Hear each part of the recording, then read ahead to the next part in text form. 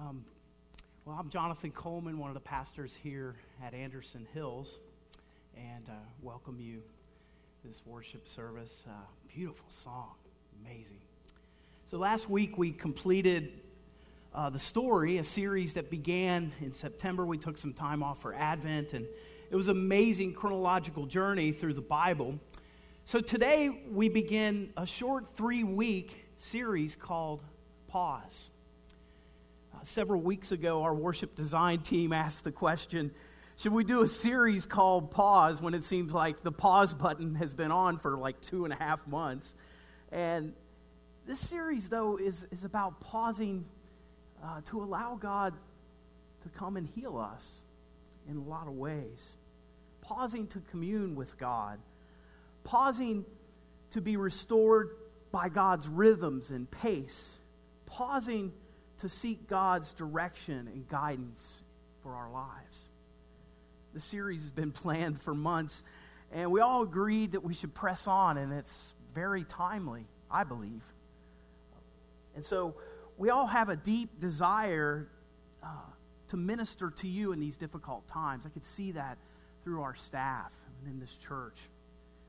You see, we need to pause. We can't grieve properly without pausing. We can't observe and plan with intentionality without pausing. And many times, God's timing can pass us by when we don't pause before Him.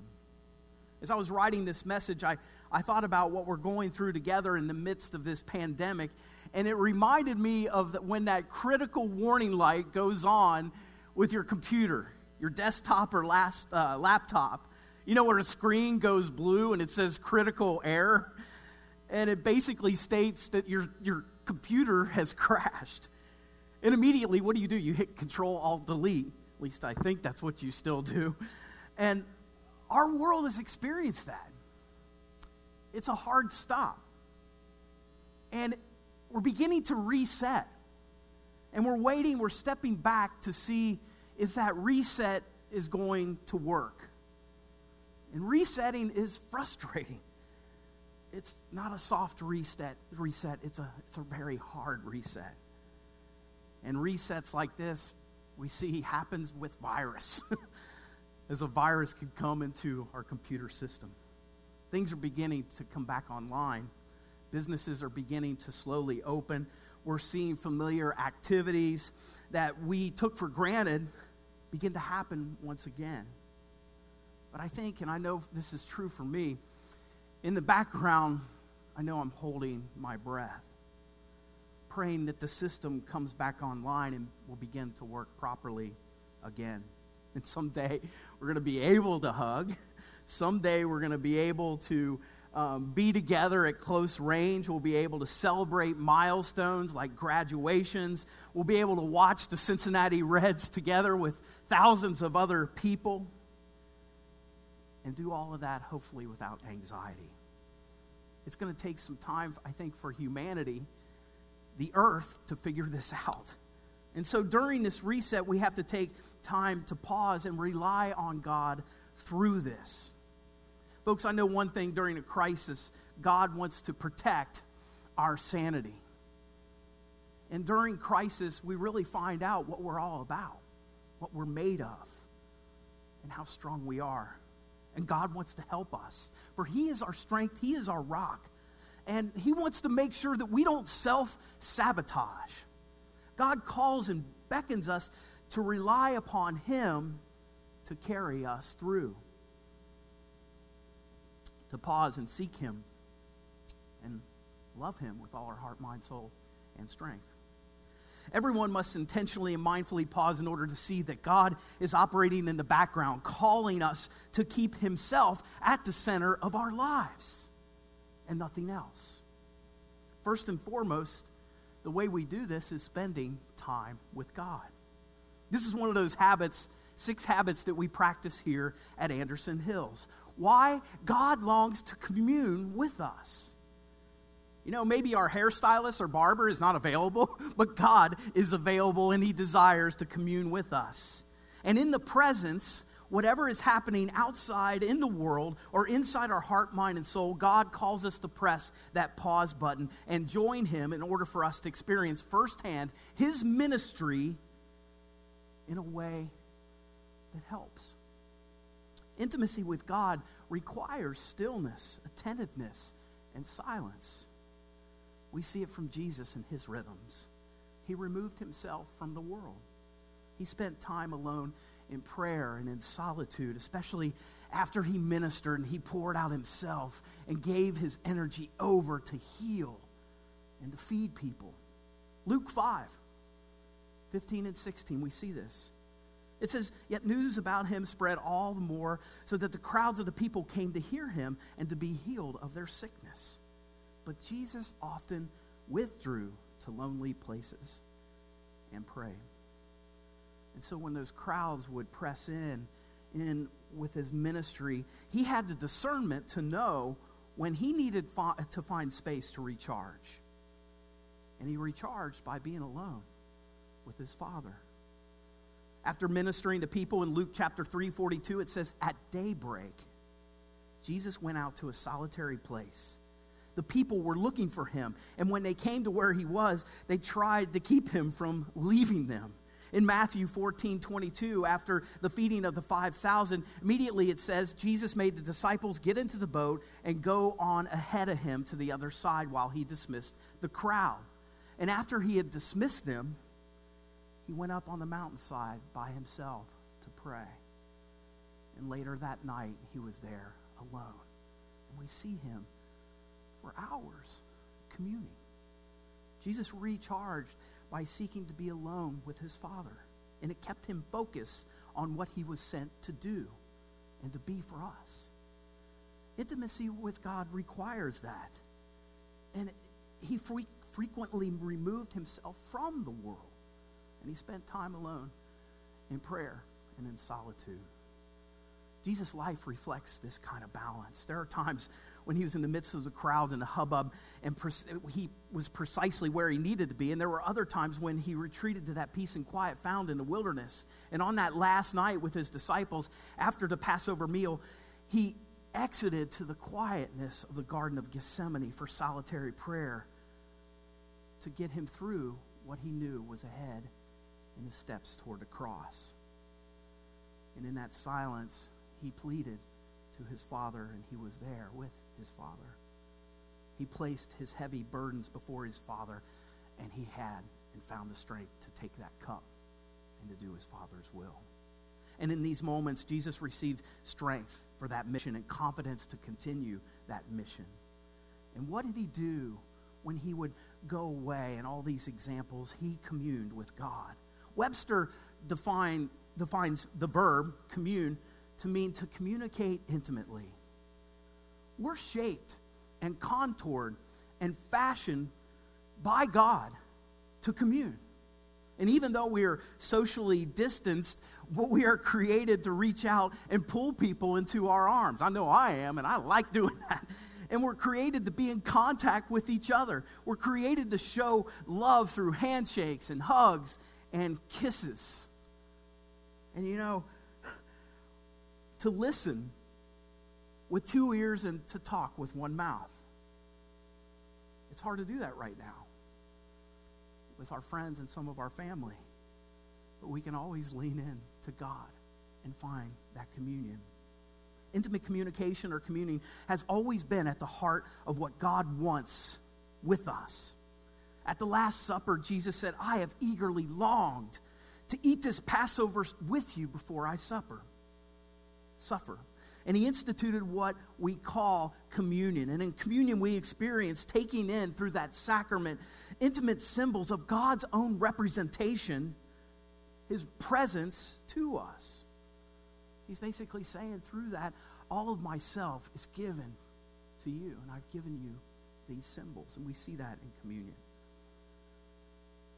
And so we have this time where we need to take time to give all of ourselves to God. God's communication is coupled with our response for him. And he did everything in order for us to interact with him. God in Jesus Christ removed every barrier in order for us to place our lives before him. And we have complete access to God through the ministry, death, and resurrection of Jesus Christ. I was reminded of the cross. I saw the cross over here as we were worshiping, and I was reminded that the cross symbolizes that we can have access to God vertically and access to each other horizontally. And that's because of Christ. You know, and maybe during this pandemic, you've been frustrated, and even frustrated possibly with God, and feel like that this interaction is just not that way. But you see, maybe you've built up that wall, but what you see as a wall, God sees as a bridge on its side, wanting us to lay that down and walk and interact with him. God wants to use that bridge, and he covers that chasm to minister unto you. God wants to give us wisdom to help us discern the ways of God from the ways of the world.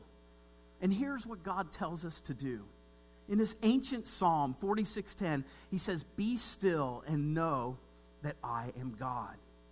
This scripture proclaims in the stillness, we get to know God. Mother Teresa said this. She observed, God rarely is found in the midst of noise and restlessness. Instead, God is a friend of silence. Isn't silence a weird word?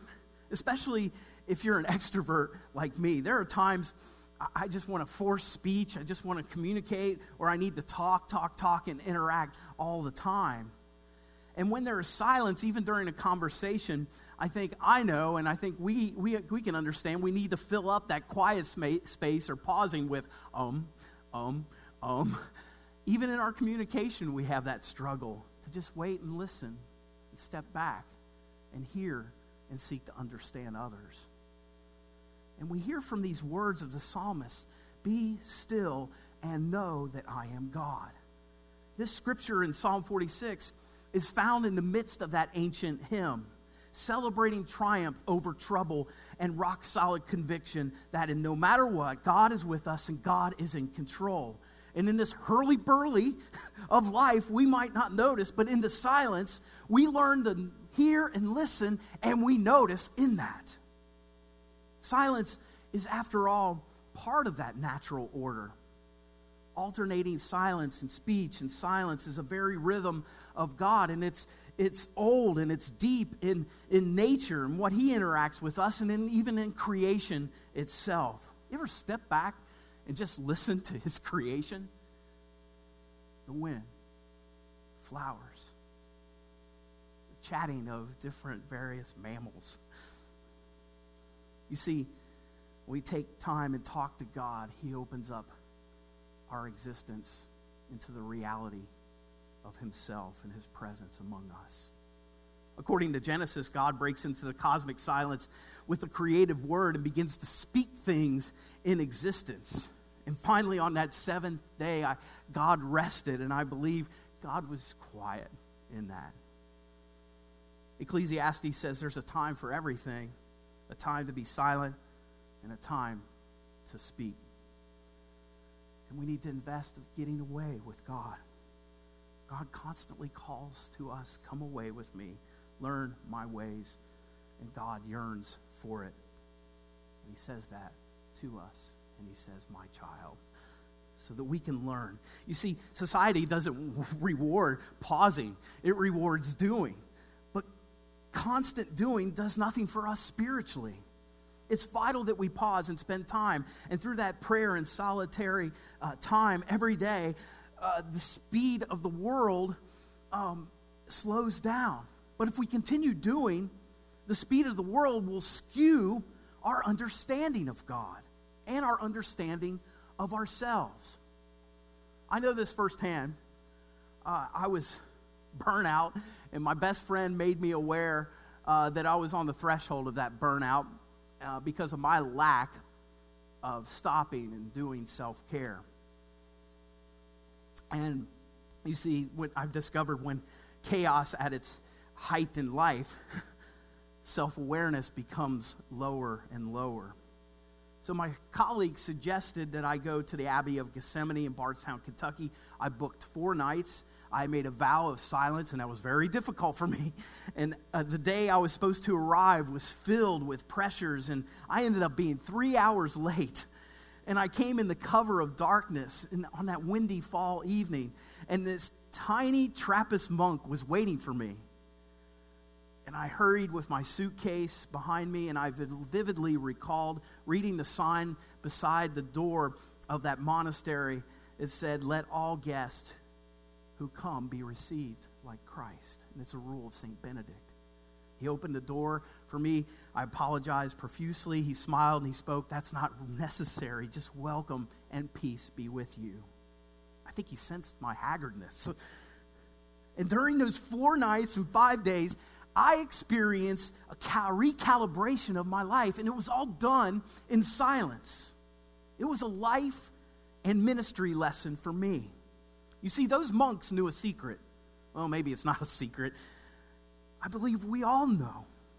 In the deepest places of our heart, mind, and soul, it is about being still before God. And pausing and being still heals. It's God's will for us to experience that daily healing and the ministry of that stillness and knowing with our minds that He is God, He's in control. You see, when we take time to remember who He is and whose we are, we find that our core needs and longings can be met in Him. You know, we long to be safe. We long to be affirmed and nurtured, purpose, love, and we long to be rested. And God will provide those good gifts if we pause and allow Him. You know, I think anxiety, unrest, and discontentment will hover over our lives in that dark storm if we aren't pausing in His presence on a regular basis. You see, God, and we see it in Jesus Christ, can speak to a storm and still it. And we see that in the Scriptures. We can experience our own daily monastery when we pause in the stillness and the silence with our Creator. And in the words of the poet, "Whenever I am troubled and lost in deep despair, I bundle all my troubles and go to God in prayer. I tell Him I am heartsick and lost and lonely too, and that I am deeply burdened and don't know what to do. But I know He stilled the tempest and calmed the angry sea, and I humbly ask if in His love He'll do the same for me. If I just keep quiet and think on thoughts of peace, and as I abide in stillness, my restless murmurings cease." I want you to ask yourself right now, what place allows you the best place to commune with God, and then make it a priority to go there? You might not experience a brilliant moment of epiphany the first time you go there in silence, in reflection and meditation and prayer. But as you incorporate that as a daily habit, it'll become easier and easier, and you'll find rest and peace and direction and guidance as you walk in stillness with the Lord. You can be sure He's working in you, and you'll experience that fruit. You know, and that, I love that hymn in the garden. And He walks with me, and He talks with me, and He tells me I am His own. You see, the heart of Jesus Christ's ministry is taking our burdens. In Matthew 11:28-30, He says, "Come to me, all you are weary and burdened, I will give you rest. Take my yoke upon you. Learn from me, for I am gentle and humble in heart, and you'll find rest for your souls. My yoke is easy, and my burden is light." This is a great, encouraging ministry, pastoral ministry of Jesus Christ quote. But what does it mean? You look at the dynamics of this scripture. Most of you can visualize the kind of yoke that Jesus had in mind. It was that crossbar, that U-shaped pieces that encircled the necks of a pair of oxen. The easiest interpretation of this text is when you are yoked with Jesus, He walks beside you and helps bear your burdens. He helps us as we pull and till our way through this world. And He wants us to learn His ways. In His ways, He says, "For I am gentle and humble. What do we find when we're yoked with him? We don't have to bear the weight of the world by ourselves. And this obvious teaching is a beautiful teaching. But there are many ways in which being yoked to Christ will give us rest and so much more. When we're yoked to Jesus Christ, we no longer have to prove to the world that we belong. We belong to him, and he's beside us. And this passage tells us that we are accepted in him because he says, "Come to me." No restrictions. I'm available. Come. Many of us have a vast insecurity in our hearts about our own self-worth and being accepted. And this insecurity makes every task we take or handle with difficulty. Often we experience an enormous amount of energy trying to be something we are not. There are many people who feel for one reason or another that they don't belong, and their life has little value, but it does. These expectations produce both stress and fatigue. To be able to relax and be ourselves is one of the greatest benefits our faith gives us, and it happens when we are yoked with him, when we come to him. When we come to the one who wants to be yoked with us, we find our true selves. Soren Kierkegaard was a Danish philosopher who suffered bouts of anxiety and depression, and it was due to a difficult upbringing in his life. And one day he wrote in his journal, "And now, with God's help, I shall become myself." That's a liberating thought. And now, with God's help, I shall become myself. Not what others expect me to be. Not some unrealistic image of I have of myself. No, with God's help, I shall become who I really am. No more stressful pretenses. No more misguided strivings.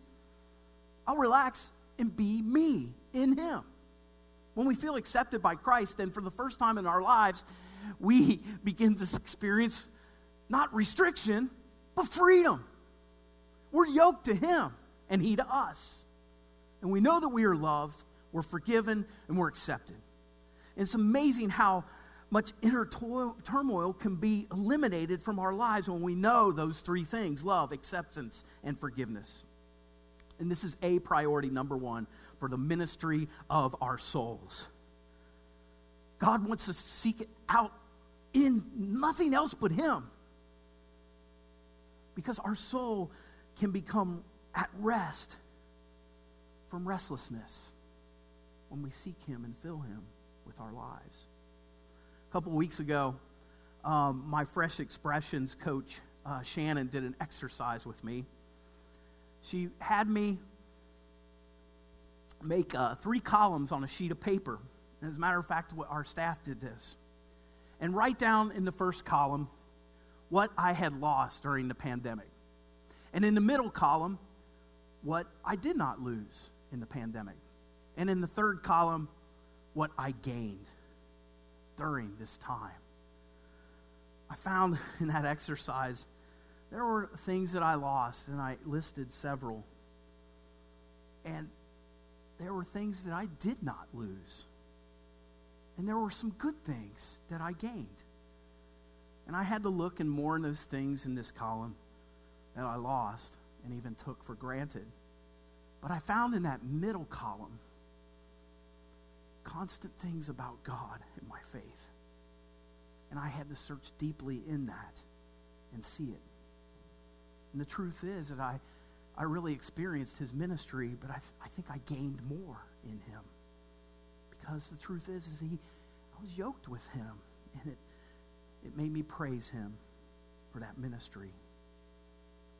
A little while ago in my message, I said, maybe we've built up a wall toward God because of that loss. But God wants to lay down that wall and make it a bridge unto himself so that we can come and be healed. Be present to his presence. To be reminded that he is always with us and has not forsaken us, no matter what. No matter what was taken away. In Acts chapter 17, Paul's preaching to these wise Athens Stoic who just loved and liked to chatter about wisdom. And they had all of these idols, these statues around. They didn't want to they wanted to make sure that they didn't miss out on a God. But they made this statue, and it said, to an unknown God. And Paul started talking to them, actually preaching to them and teaching them about Jesus Christ, that this God can be known. All the other gods are just totally separate and distant. And he said this in Acts chapter 17, beginning with 24. He said, the God who made the world and everything in it is the Lord of heaven and earth, and does not live in the temples built by human hands. He is not served by human hands as if he needed anything. Rather, he gives everyone life and breath and everything else. And from one man, Jesus Christ, he made all the nations that they should inhabit the whole earth. And he marked out their appointed times in history and the boundaries of the lands. God did this so that they would seek him and perhaps reach out for him and find him, though he is not far away from any of us. And he says this, for in him we live, we move, and we have our being. And then he continues, and some of your own poets have said, we are his offspring. We find out that in him we are adopted, and in him we live, and we have our existence, and we have our being, and we begin to understand what it means to be fully human and fully alive. And we need to meditate and pause on that truth. So what we're going to do now, and this might be difficult, but I want you to, at home, just take this time to just breathe and be silent. And we're going to pause. You can see this up on the screen. We're going to pause for a few minutes. And I'll count it in silence here, your silence, and remind you who he is to you and meditate on that truth. Take time to listen and hear what God says to you. If you're on Facebook, it says up here, please feel free to type a word or words that you heard from this communion of the Holy Spirit in the comment box.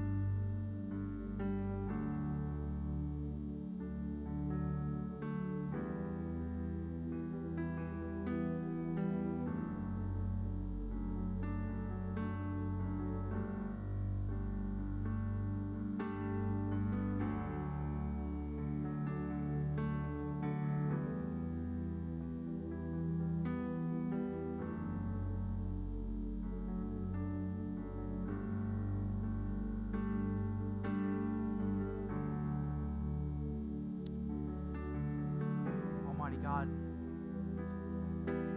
help us to pause Holy Spirit, prompt us to pause and to commune with you. We can experience the lifting of these burdens. We can experience your peace and your rest. We experience what it means to be fully alive, fully human, and in you. We thank you, Lord, that we have full access to you, and we love you, and we come.